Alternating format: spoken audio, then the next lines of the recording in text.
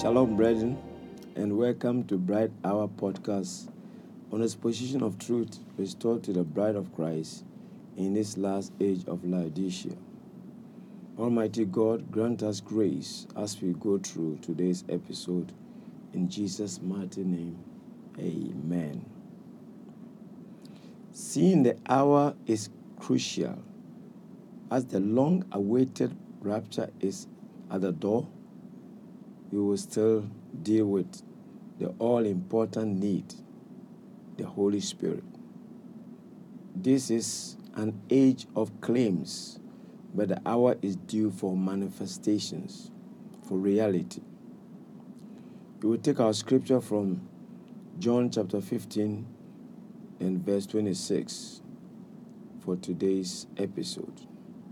But when the Comforter is come, who I will send unto you from the Father, even the Spirit of truth, which proceeded from the Father, he shall testify of me, and the me is Jesus Christ.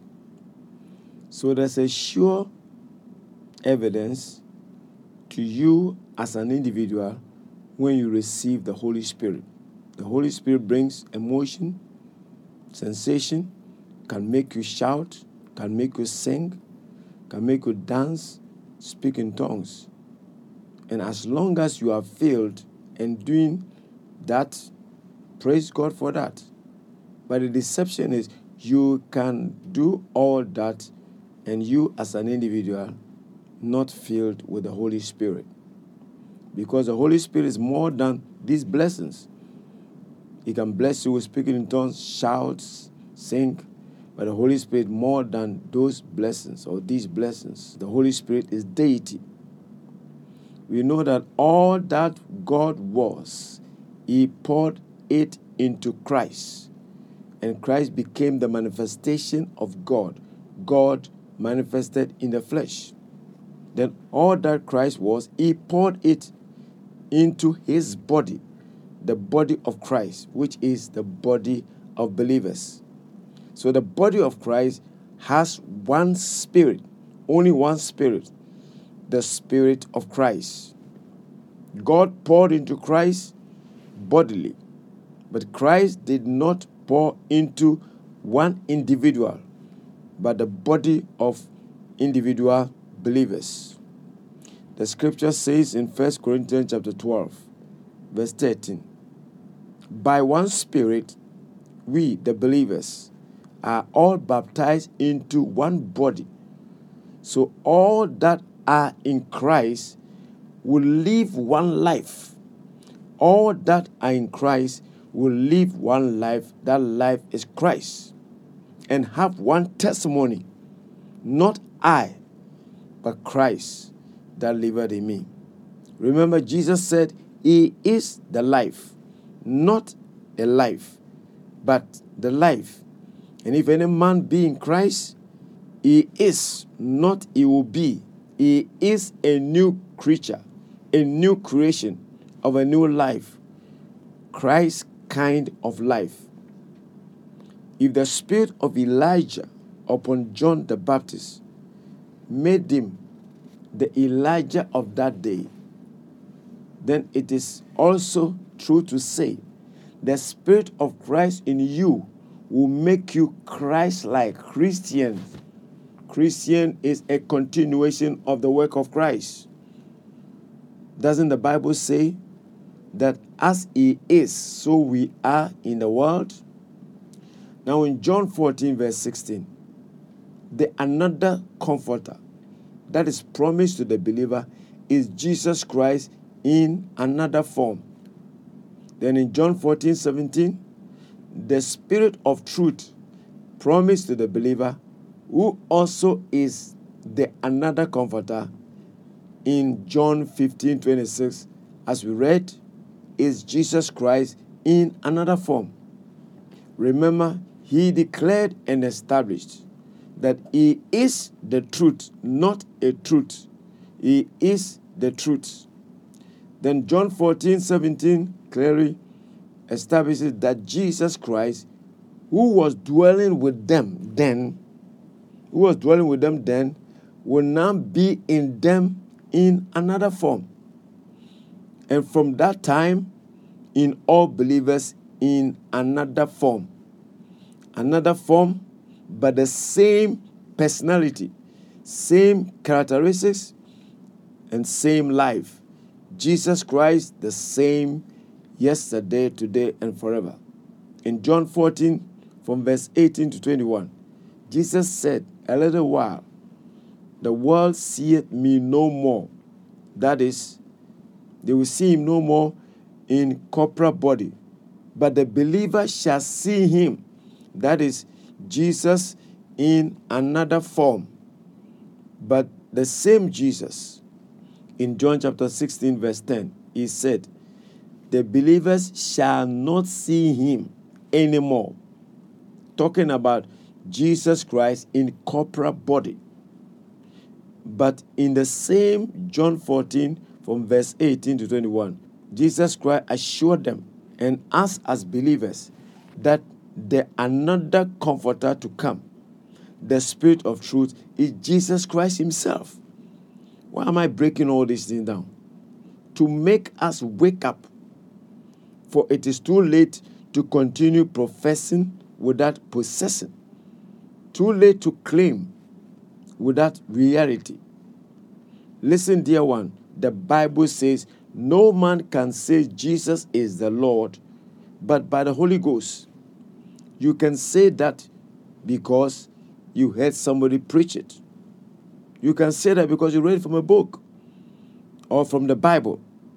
But that is mental, that is intellectual. But you cannot truly say that except the Holy Spirit reveals that to you. And listen, when that comes by the Holy Spirit and not education, it throws your whole being in line with the Word of God. Throws your whole being into subjection to the Lordship of Jesus Christ. That's the difference. It is not a matter of being religious. Jesus told us what the Holy Spirit would do when we receive him. There is a purpose of sending the Holy Spirit. And there is a purpose of the believer receiving the Holy Spirit. And the scripture cannot be broken. In John chapter 14, verse 26, it says, when you receive the Holy Spirit, you receive an inborn teacher. The Holy Spirit will teach you. So you receive an inborn teacher. In 1 Corinthians chapter 2, verse 12, the scripture says, the Holy Spirit discerns between truth and error.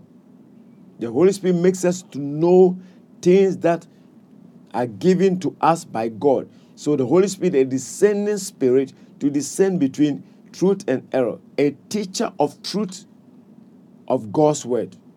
He will bring things that is truth to your remembrance.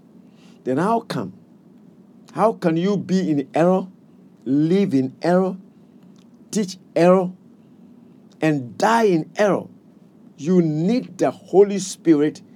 When you get into error, he will remind you of the truth and guide you into truth. There is the statement some use to justify themselves in error.